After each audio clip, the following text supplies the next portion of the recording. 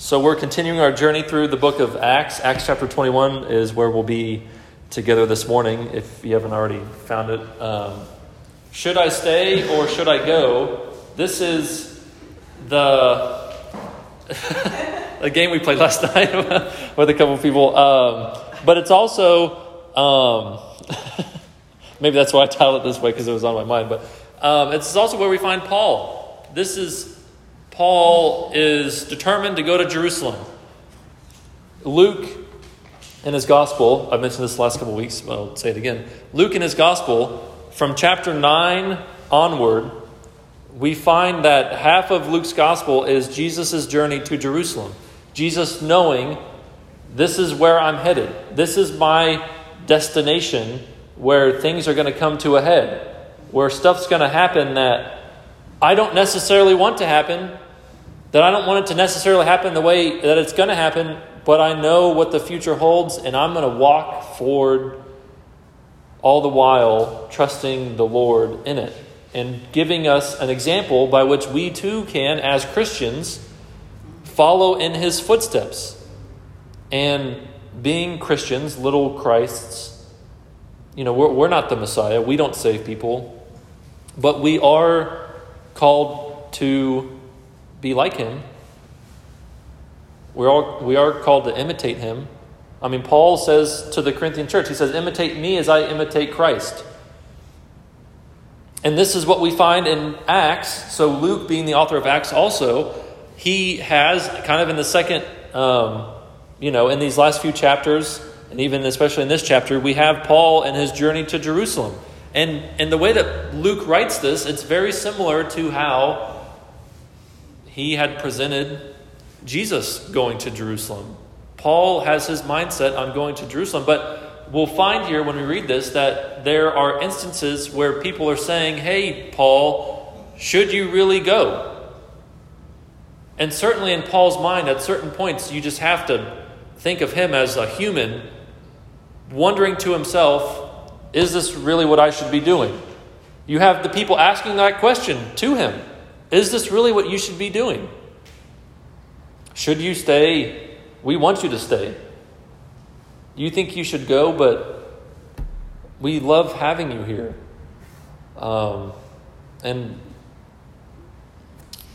how much loss we're going to endure by you not being with us. But Paul said there's something bigger going on here, as Jesus demonstrated for us, even in himself. And so that's a little bit of what we find here in the first 16 verses as he finally gets to Jerusalem. So, yeah, spoiler alert, he actually does go to Jerusalem. So he does go. But let's read this, Acts chapter 21, starting in verse 1. I'll read to verse 16. It says, and when we had parted from them, so that's in Ephesus, the elders in Ephesus. So when we had parted from them and set sail, we came by a straight course to Kos, and the next day to Rhodes, and from there to Patara.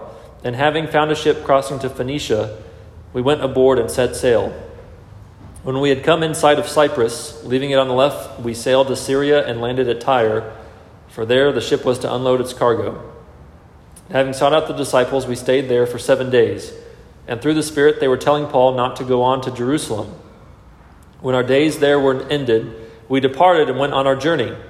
And they all, with wives and children, accompanied us until we were outside the city. And kneeling down on the beach, we prayed and said farewell to one another. Then we went on board the ship, and they returned home. When we had finished the voyage from Tyre, we arrived at Ptolemais, and we greeted the brothers and stayed with them for 1 day. On the next day, we departed and came to Caesarea, and we entered the house of Philip the evangelist, who was one of the 7, and stayed with him. He had 4 unmarried daughters, who prophesied. While we were staying for many days, a prophet named Agabus came down from Judea. And coming to us, he took Paul's belt and bound his own feet and hands and said, thus says the Holy Spirit, this is how the Jews at Jerusalem will bind the man who owns this belt and deliver him into the hands of the Gentiles.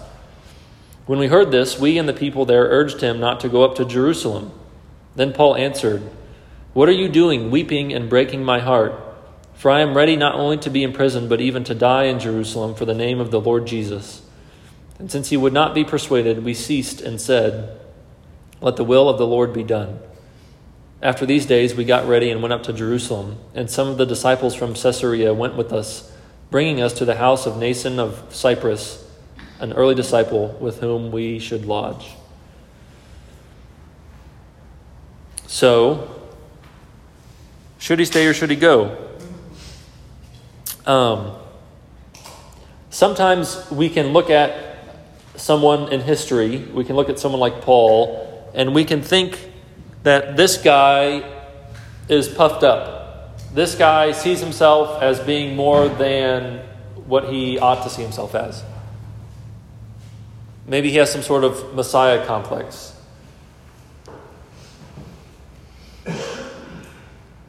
Our God is a missionary God. He's a God who does not stay put. He is not confined to one area. He is a God who goes. He is a God who sends. If we're not aware of this fact, just think about the reality of God sending His one and only Son, Jesus Christ, to this earth to be born of a virgin, to live in by humble means, not having his own house, not having a place to lay his head. He sent Jesus to us to be with us. Even though I'm sure heaven is slightly more comfortable than Nazareth, than Jerusalem, than the Middle East. But God sends. And this is some of what we see Paul doing. He's going. As you go, I think whenever we consider the Great Commission in our own lives, God's call that He has put on us, Jesus' command to His disciples before He ascends into heaven to sit at the right hand of God the Father, to be our intercessor, to be our advocate. Jesus says, go. All authority on heaven and on earth has been given to me. Now go and make disciples of all nations. Our God is a missionary God, and He chooses to use us to go out on mission and to proclaim the gospel, to build new communities of faith, to build each other up, to teach, to train, and then to send people out again. And Paul, we see it over and over and over again. He has a mindset of going. This is what God has called him to do. And it's not what God has called all of us to do in the same way that He calls Paul to do it. But Paul knows what God has told him to do. Paul has aspirations to continue to proclaim the gospel where the gospel has not been proclaimed yet. So when he writes to the Romans, earlier this week we had a seminary for a day event at a local church in Bristol. And it was an evangelism professor from Southeastern Seminary. And he said that the book of, I heard this somewhere. I think it was there. He said the book of Romans is basically like a letter of asking them to support him. It was a missionary support letter. Paul was writing the book of Romans to tell the Roman people, hey, I need your help as I am planning on going to Spain. That's what he says in Romans 15. He says, look, I want to see you, I want to know you, but if I do stop and see you, it's only going to be for a short period of time because you're clearly already a church established in Rome. I don't need to do more work there. I can encourage you, I want to support you, I want to teach you and train you in some capacity, but there are people at the ends of the earth who have yet to hear the proclamation of the gospel, and I want to go and do that because that's what God has called me to do in my capacity as an apostle to the Gentiles. I want to keep going. I want to keep making new disciples in places where Christ is yet to be proclaimed.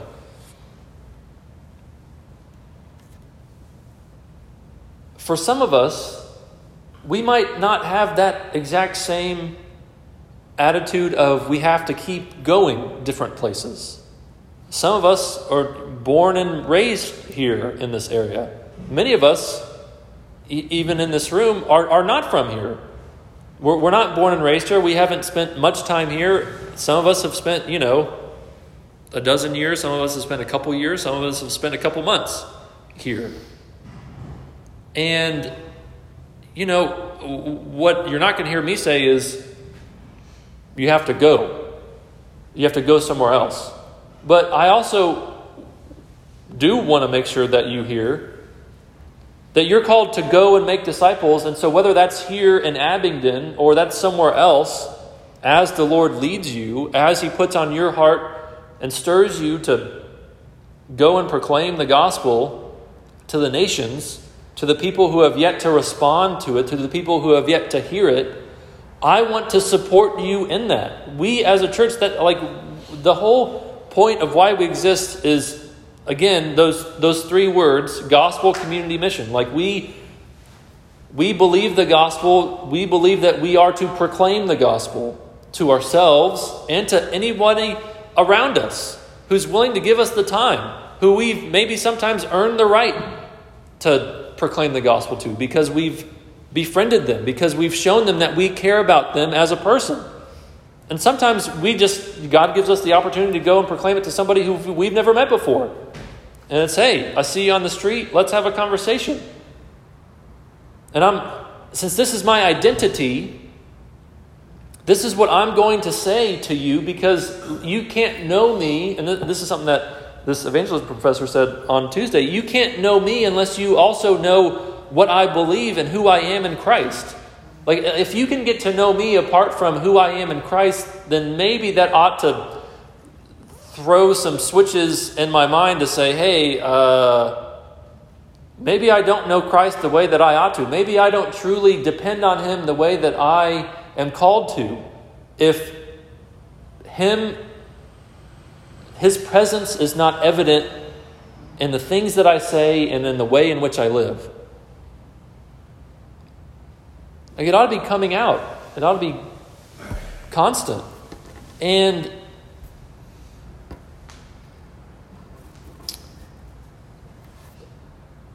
so we're called to proclaim the gospel to ourselves, that we would remind ourselves that we're not dependent on our own selves for salvation or for sanctification, that we can't change our hearts, that only God can do that work, and that He is ready and willing to do that work. And sometimes it's a slow, arduous, painful process that's not immediate. It's taken 19 years for Brooke to try and train me, and she still has barely gotten anywhere. Right? Sometimes the discipleship process takes a lot longer than we want it to take. And we learn slowly the things of the Lord, and our hearts, it takes sometimes a long time to change. Sometimes He changes us immediately. Just overnight, all of a sudden, the desires that we once had aren't there anymore. The things that we struggled with, we don't struggle with anymore. God can do that, and sometimes He does, but sometimes it's just a constant, hey, there's difficulty here. And so we proclaim it to ourselves, we proclaim it to other people, and then we build each other up in community. We encourage one another in the gospel. And you see Paul doing this even as he is traveling to places and meeting disciples he's never met before. So he tears himself away from the Ephesian elders, people that he has spent years with, ministered to, night and day in tears and in hardships. And he says, I'm going to Jerusalem. But on the way, we're going to make some stops because that's just how the world works. Ain't no straight boat from Ephesus to Jerusalem.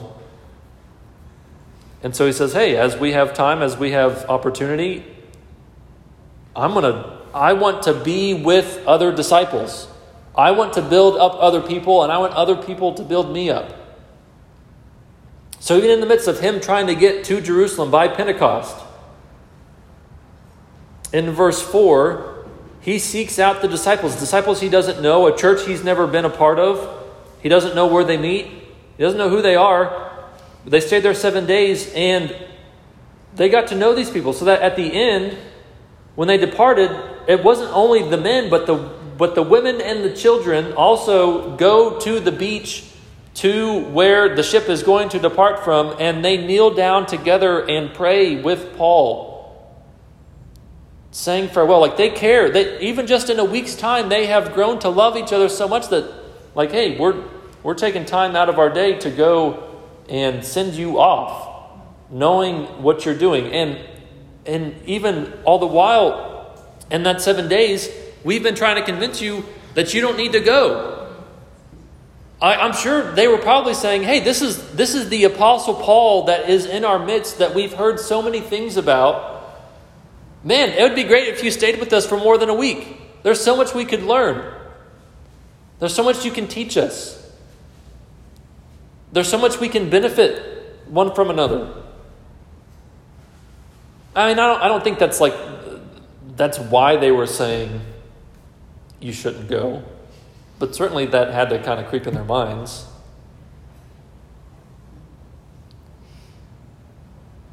But building up each other in community is an important aspect of who we are as Christians. We encourage one another. We're vulnerable with one another. We open ourselves up. We get to know one another so that we can know our strengths and weaknesses, so that we can know how to prod each other forward, how to say, hey, I've been seeing this in your life because I've been walking with you for some period of time, and I know that this seems to be a struggle for you, and it used to be a struggle for me too, or it is a struggle for me too, and the Lord's shown me grace, and here's how He's shown me grace, and I think He can show you grace also. Or, hey, I see you and where you're at and how you've grown. Like, teach me what the Lord has done in your life. Like show me what He's taught you so that I can learn. But if all we ever do is say, I want to learn a bunch of stuff about the Bible, and I want to learn how to be a better disciple in my own body and my heart and my mind, and it never goes to the extent that I'm actually going out into my community or out in the spheres of influence that I am in work or in school or in my free time and the things that I enjoy doing, then I am neglecting to realize that God has sent me to be a disciple who goes and makes disciples. And if my discipleship is always centered around me, then it's a twisted sort of discipleship. It's not a true understanding of what God has clearly demonstrated to us through His own Son, Jesus Christ, and then through the examples of the apostles and the early disciples that we have recorded for us.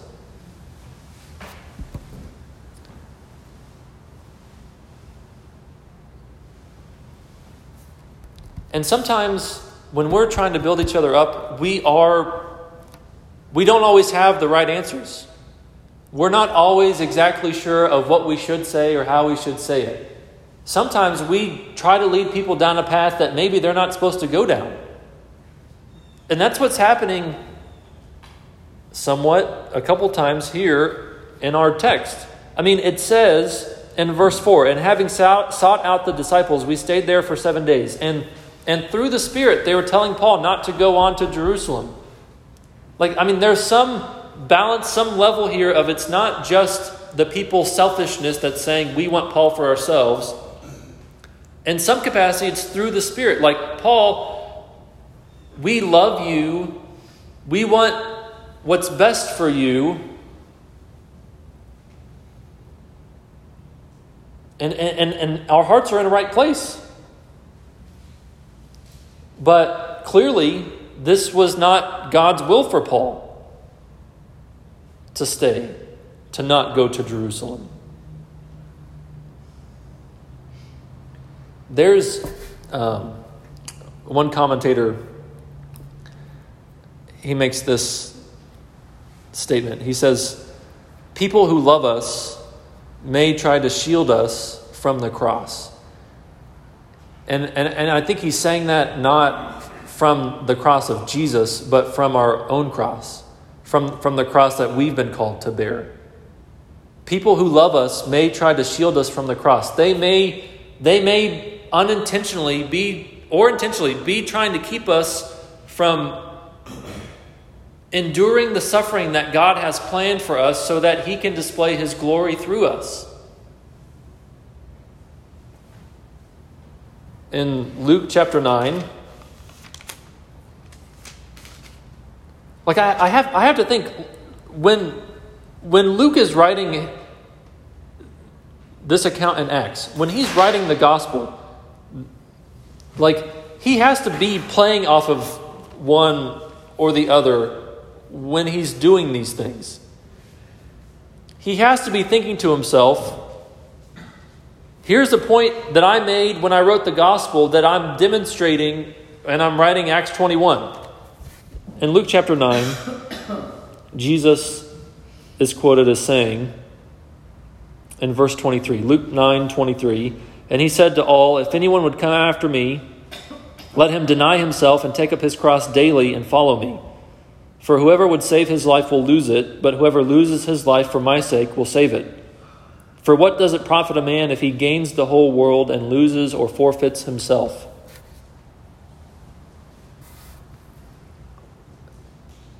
Jesus says that before He goes to the cross. He says that certainly to a bunch of disciples and a bunch of people who are kind of interested in who this guy is, what he has to teach, what he has to say. And He says to take up your cross.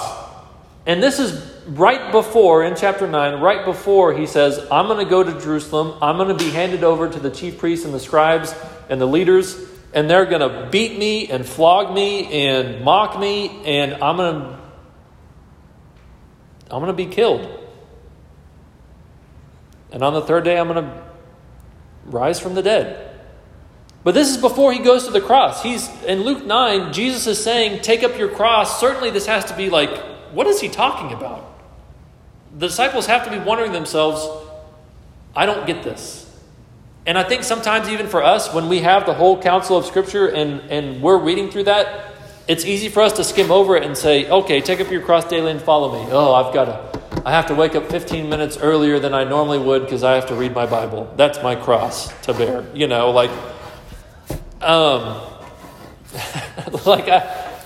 I'm supposed to see myself and my money is not my money, but I'm a steward of that money that God has given to me. And so maybe I should give it away to other people in some capacity at certain points and in certain ways. Maybe I should support the work of the ministry that other people are doing, support missionaries, support the work of the church, give to people who are less fortunate than me and don't have the means that I have. Oh, you're asking me to actually give up something in my life? You're asking me to go to a place I haven't been to before? You're asking me to endure suffering at the hands of people who don't deserve my grace? And God says, yeah. These are some of the things that, yeah.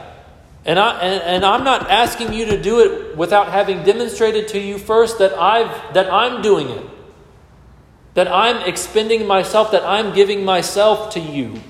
Jesus is not calling us to go and take up our cross daily and follow Him, and He's going to Aruba on vacation.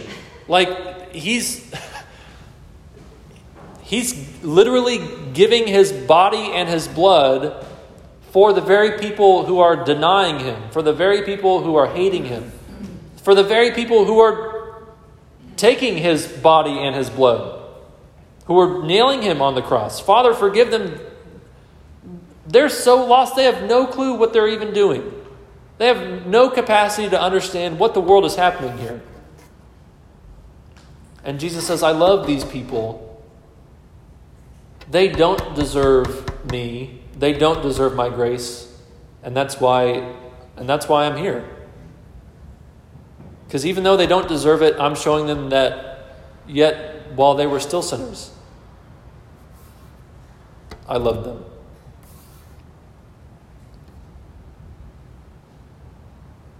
And sometimes we find ourselves, especially as Americans, in a position to say, if this requires you to endure hardship and difficulty, then maybe that's not the Lord's will for you. Because certainly, us Americans have found the key to success and happiness and joy. Where we have all the things that we'd ever wanted. We have all the riches that can pay for all the things that people in history would have wanted and never had any percentage glimpse of.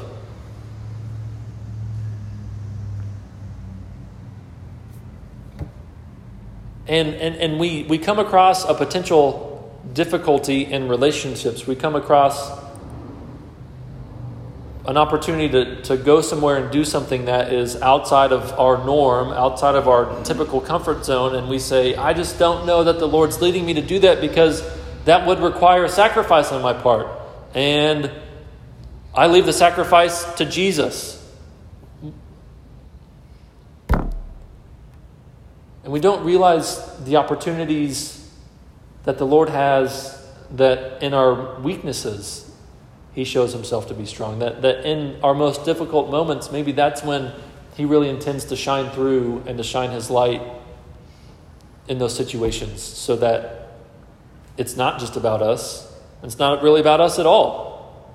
But it becomes about Him and about His glory and about people seeing the true nature of who He is and what He has done and how He is slow to anger, abounding in steadfast love, how He's gracious and merciful.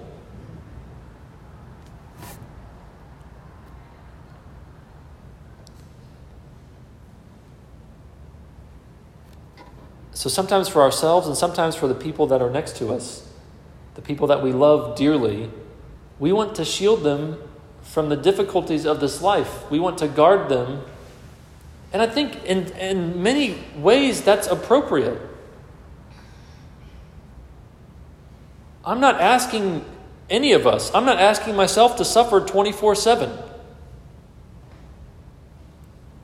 But I think we ought to ask the question of ourselves, are we enduring any hardship for the sake of the gospel, for the sake of the proclamation of the gospel, for the furtherment of the kingdom of God, for the renown of Jesus Christ, our Lord and Savior, instead of for my comfort, for my appeasement?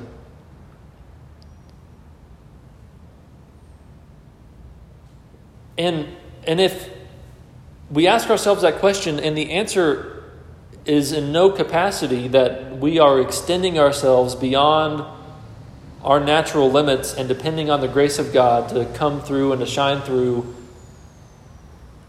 then what's really happening? Like, what are we really accomplishing? How are we really inviting God to show up and to show off in the moments when we really want Him to? I don't even know if I'm talking about Acts 21 anymore.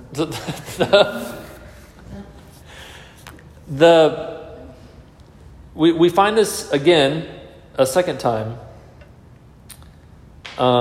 in the next little bit. So Paul leaves those people. In verse 7, when we had finished the voyage from Tyre, we arrived at Ptolemais, and we greeted the brothers and stayed with them for one day. That's all we had time for with them, was just one day. But you see this, he has a constant attitude of trying to be with God's people.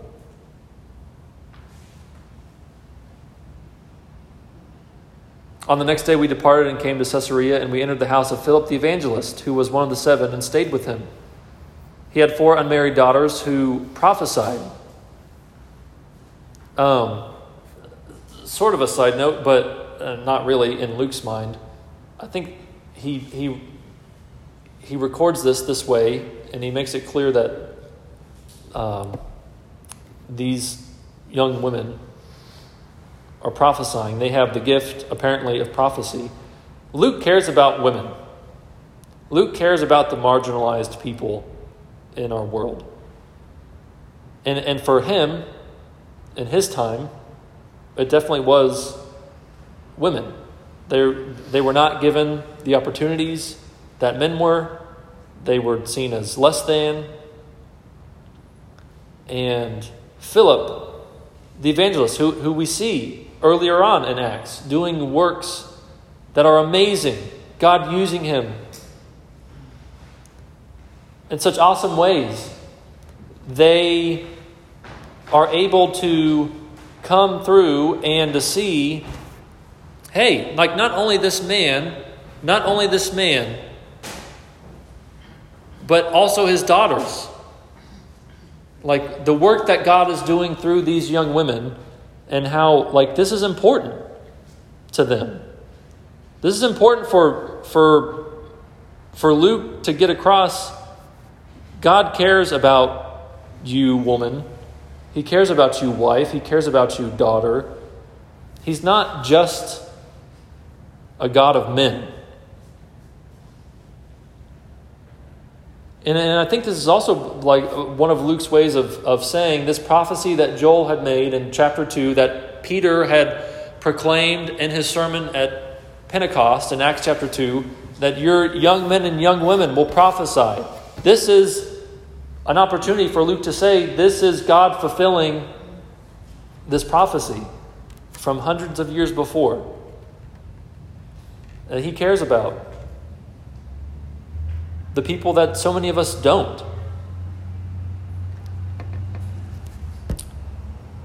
And coming to us, I guess I need to back up verse 10. While we were staying for many days, a prophet named Agabus came down from Judea, and coming to us, he took Paul's belt and bound his own feet and hands and said, so remember when we read Isaiah chapter 20, these demonstrations, 1 Kings 11 would be another one, Ezekiel 4, oftentimes in the Old Testament, God would use prophets to do a particular thing, physically demonstrating what was going to happen to God's people or to God's anointed person, to a king or to a nation or to God's adversaries or Israel's adversaries.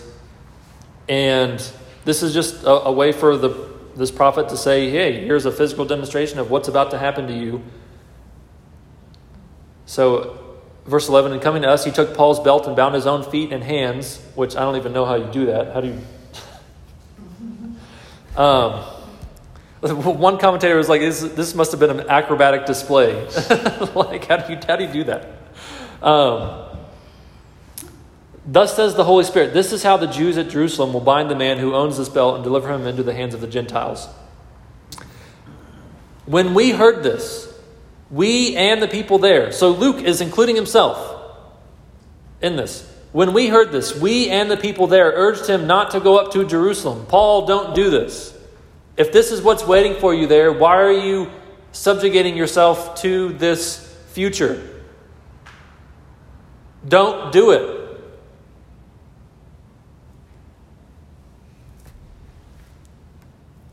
Then Paul answered, guys. I mean, he probably didn't say guys, but what are you doing? You're breaking my heart. Don't you realize I am ready not only to be imprisoned, but even to die in Jerusalem for the name of the Lord Jesus?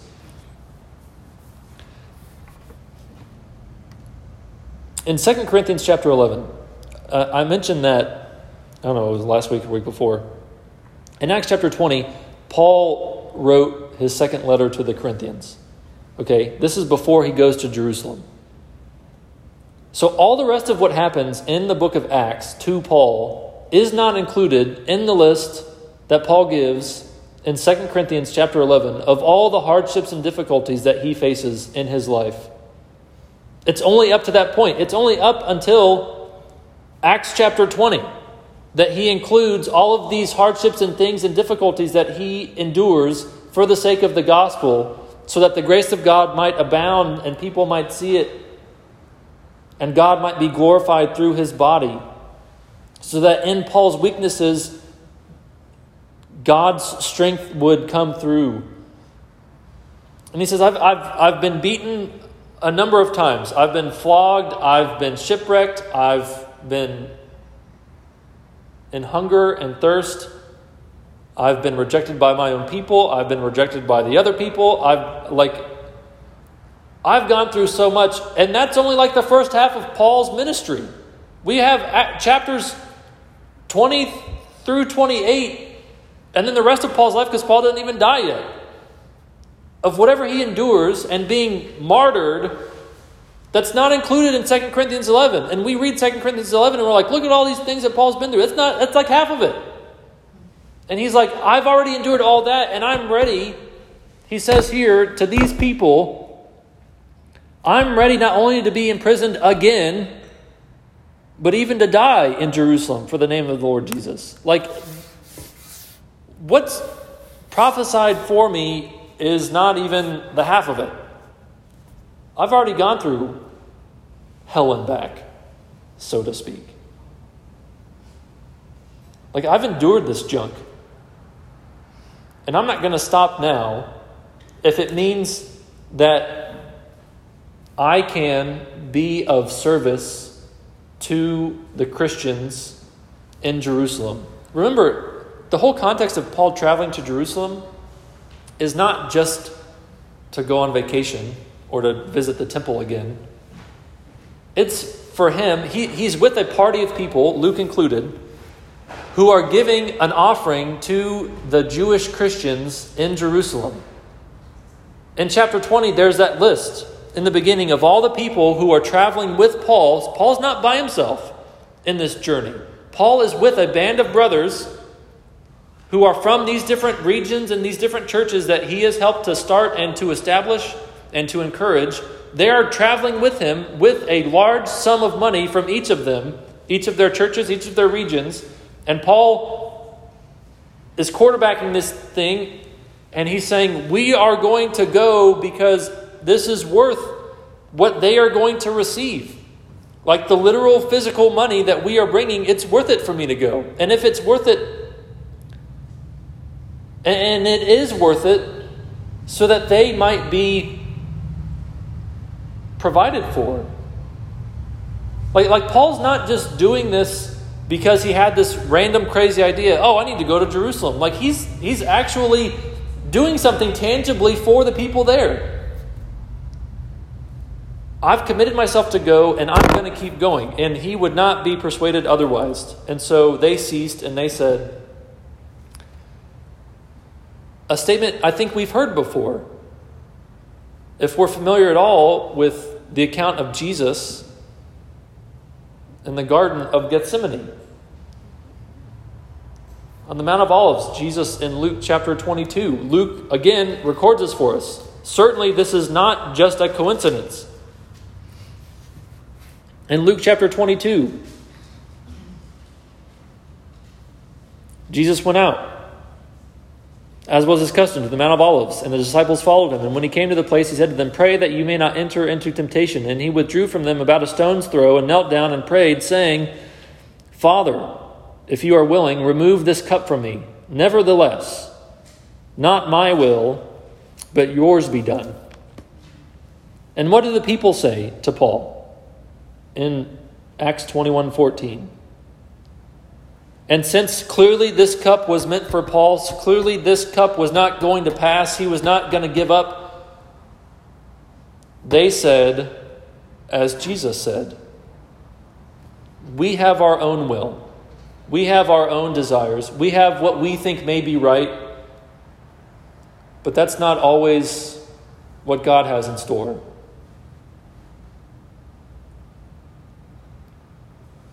And we see that now. And we know that there is no other way.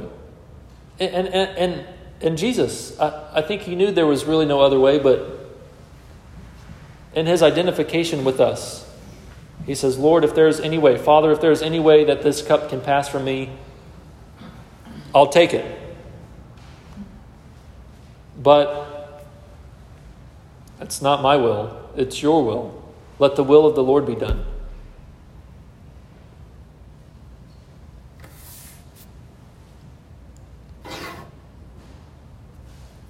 So, I've said a lot of things, as I normally do. And you might be left kind of wondering, okay, so what's the point? And I don't know. I don't know what the point is.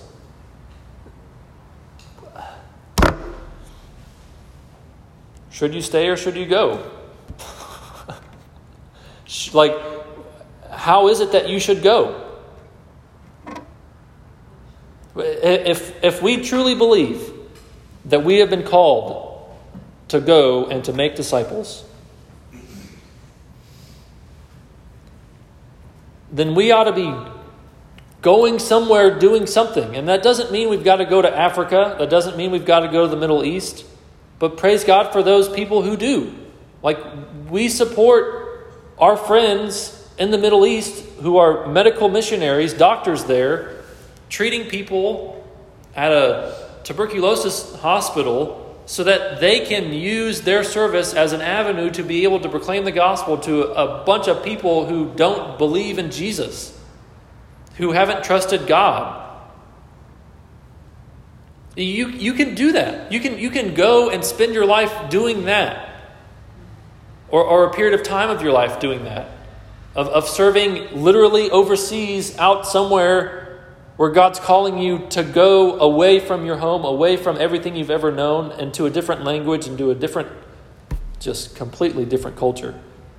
And maybe that's what God is calling you to do.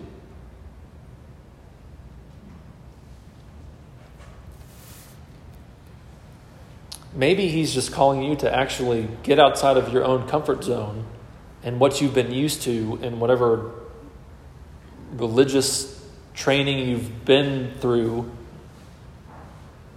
and to actually say, how can I give myself for the glory of God and for the good of other people, that they might hear the gospel?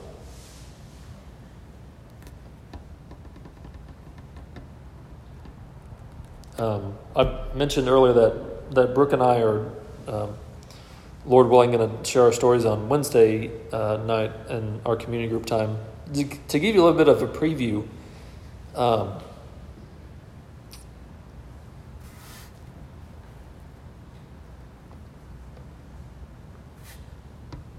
I think it's so easy to live a life of comfort that when I was trying to discern for myself and for my family, what did the Lord have in store for us? What does the Lord want from us? What is the Lord's will for my life, for my family's life, instead of my will? Was praying through, I was being discipled by a guy at my home church, and I was like, I had this direction in my life where I had things pretty well set. It was going to be easy. It was going to be good money and just, future planned out. And the Lord just was stirring in my heart, hey, maybe this isn't my will for you. And I said, hey, okay, well, what is? And I thought, hey, maybe He's calling me to suffer by being a pastor. And hopefully you take that the right way. But I was like, I don't know. And I asked, my pastor and associate pastor to pray with me and to be praying with me and thinking about this, and the guy that was discipling me. And so I don't know. Is this the direction that the Lord has for me? And this missionary who came to speak, who actually my parents were friends with him and his wife, they have a ton of kids, and they were sort of, they had felt a call from God to move. They were actually living in Virginia at the time. He was pastoring a church, and they had felt a call to go to Bolivia and to be missionaries down there. And so they had come to our church because they had spent some time there, 20 years previously, and were looking to get some support for their trip because they had 1 million kids, and Kids aren't cheap to fly around the world and to care for. And when this missionary was preaching that Sunday night at our church, I was in this season of, Lord, what do you want from my life? And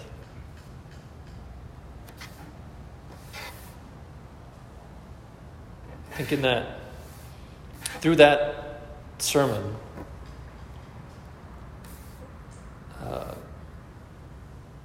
I just really felt God's call to, and the words that I used was let go. Let go of what you've been holding on to. Let go of what you think is best for your life. Let go of your plans. Give them up. And I'll show you where to go. I'll lead you. I'll be with you as you go. And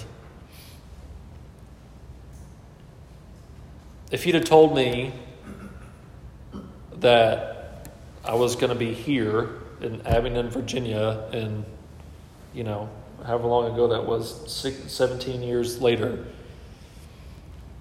I'd have been like, I don't know about that.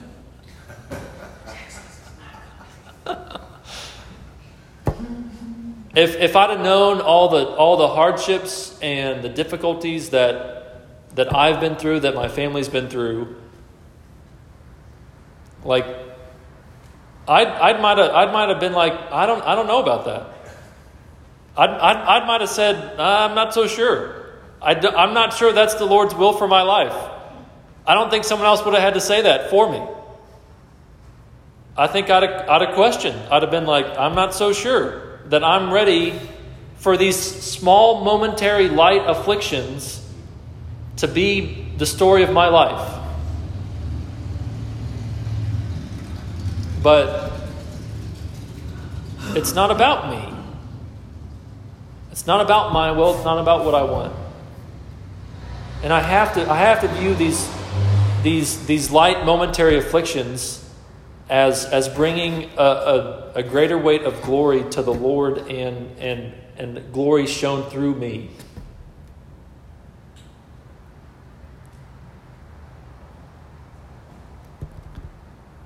And so I just sort of leave that there for you to think for yourself, not to admire me, not to feel bad for me, I don't want you to think about me. I want you to think about the Lord and what He's doing in your heart right now. And I don't care how old you are. I don't care how young you are. It doesn't matter. You are in a position to be used by God to go and make disciples, to proclaim the gospel, to build up other people in community, and to send one another out on mission. Are you doing that? And how can you open up your heart to the Lord to allow Him to do that work through you? Let's pray. Lord, I thank You for just the story that each of us have to this point where You've brought us.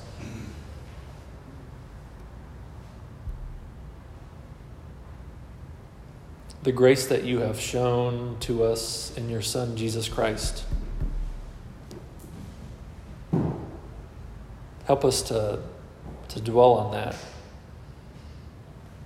to think about that, to focus our hearts and our minds on You. Because we can't exhaust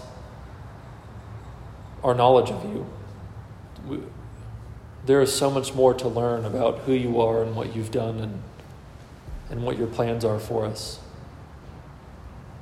God, would you create in us hearts that are ready, that are prepared to walk through Your will for our lives and not our own. Lord, reveal that to us, even if it is just step by step. Help us to trust you, sometimes not knowing the destination and not knowing why. But Lord, you've called us. And so be with us, work through us. Let your strength shine through in our weakness. We pray in Jesus' name. Amen.